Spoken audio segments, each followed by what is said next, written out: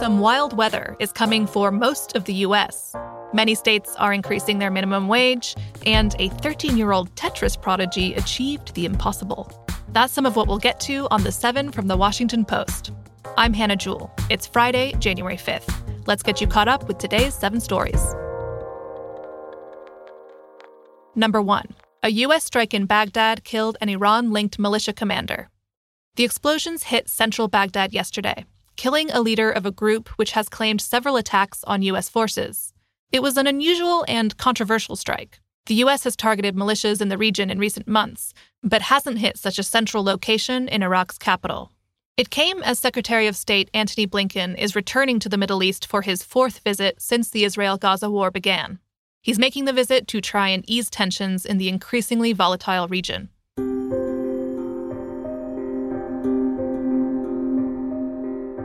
Number 2. A shooting at a high school in Iowa left one 6th grader dead. Police said the gunman in yesterday's attack at Perry High School was a 17-year-old student. He had posted a TikTok video that morning, posing with a blue duffel bag with the caption, "Now we wait." He opened fire just after 7:30 in the morning on the first day back at school after winter break. 5 people were wounded, including the school's principal, before the gunman took his own life. It was America's first school shooting of 2024.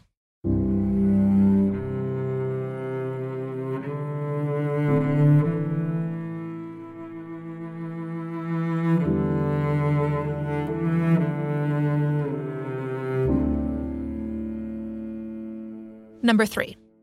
Donald Trump's businesses received millions in foreign payments during his presidency. This is according to a new report from House Democrats. It said that governments and officials of 20 countries paid Trump's businesses at least $7.8 million while he was president.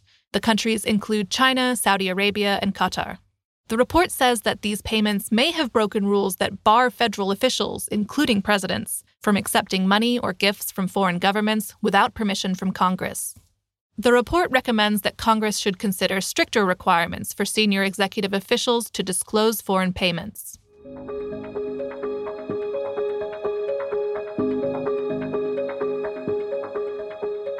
Number 4. The 3-year anniversary of the January 6th attack on the U.S. Capitol is tomorrow. On that day, in 2021, President Trump spoke at a rally outside the White House. Then, a pro-Trump mob rampaged at the Capitol in what was the worst attack on the complex since it was burned by the British in 1814. Since then, roughly 1,200 people have been charged for taking part in the riot. And Trump, who is running for president again, is fighting charges over his attempt to stay in power after losing the 2020 election. And according to a new poll from The Post, a quarter of Americans believe that the FBI instigated the January 6th attack. This is a false conspiracy theory, which has been promoted by right-wing media and repeatedly denied by federal law enforcement. And today, President Biden is set to give a speech in Pennsylvania. He's trying to cast this year's election as a fight for the future of democracy.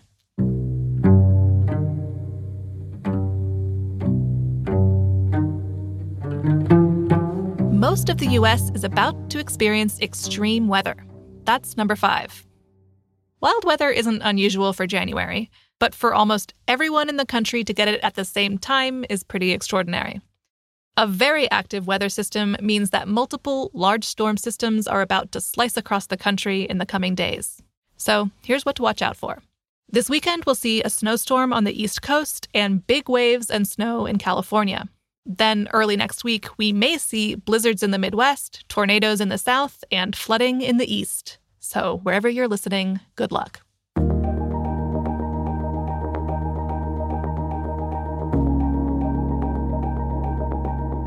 Number 6. 22 states increased their minimum wages this month. Washington has the highest minimum wage of any state in the country, which now stands at $16.28 per hour. Rates in California and parts of New York rose to $16, and Connecticut's rate has risen to $15.69.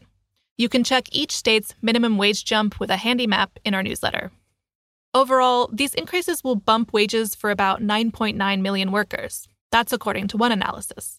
It says that women will make up a majority of those receiving a wage increase, and that Black and Hispanic workers would also disproportionately benefit from the pay raises.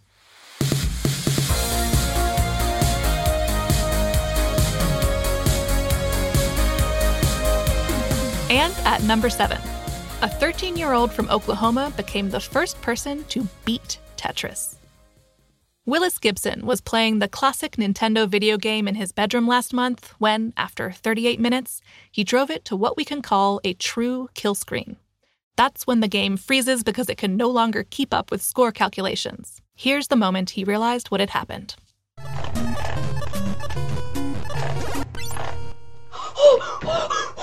Oh my god! Oh my god! Oh my god! Yes! Willis's achievement shattered a long-held belief that the game was unbeatable. An AI program had tripped the kill screen before, but Gibson was the first human to do it. He must be a genius. So, after millions and millions of hours of Tetris played since the game was created in the 1980s, the computer was finally defeated. A victory for humankind.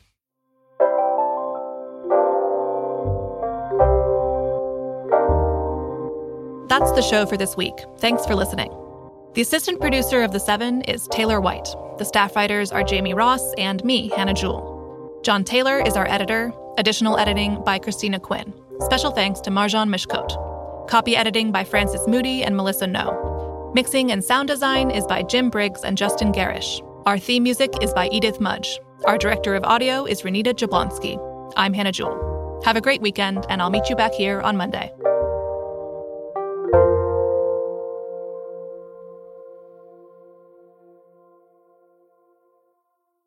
Hey, this is Christina Quinn. I'm the host of Try This, the Washington Post's new series of audio courses.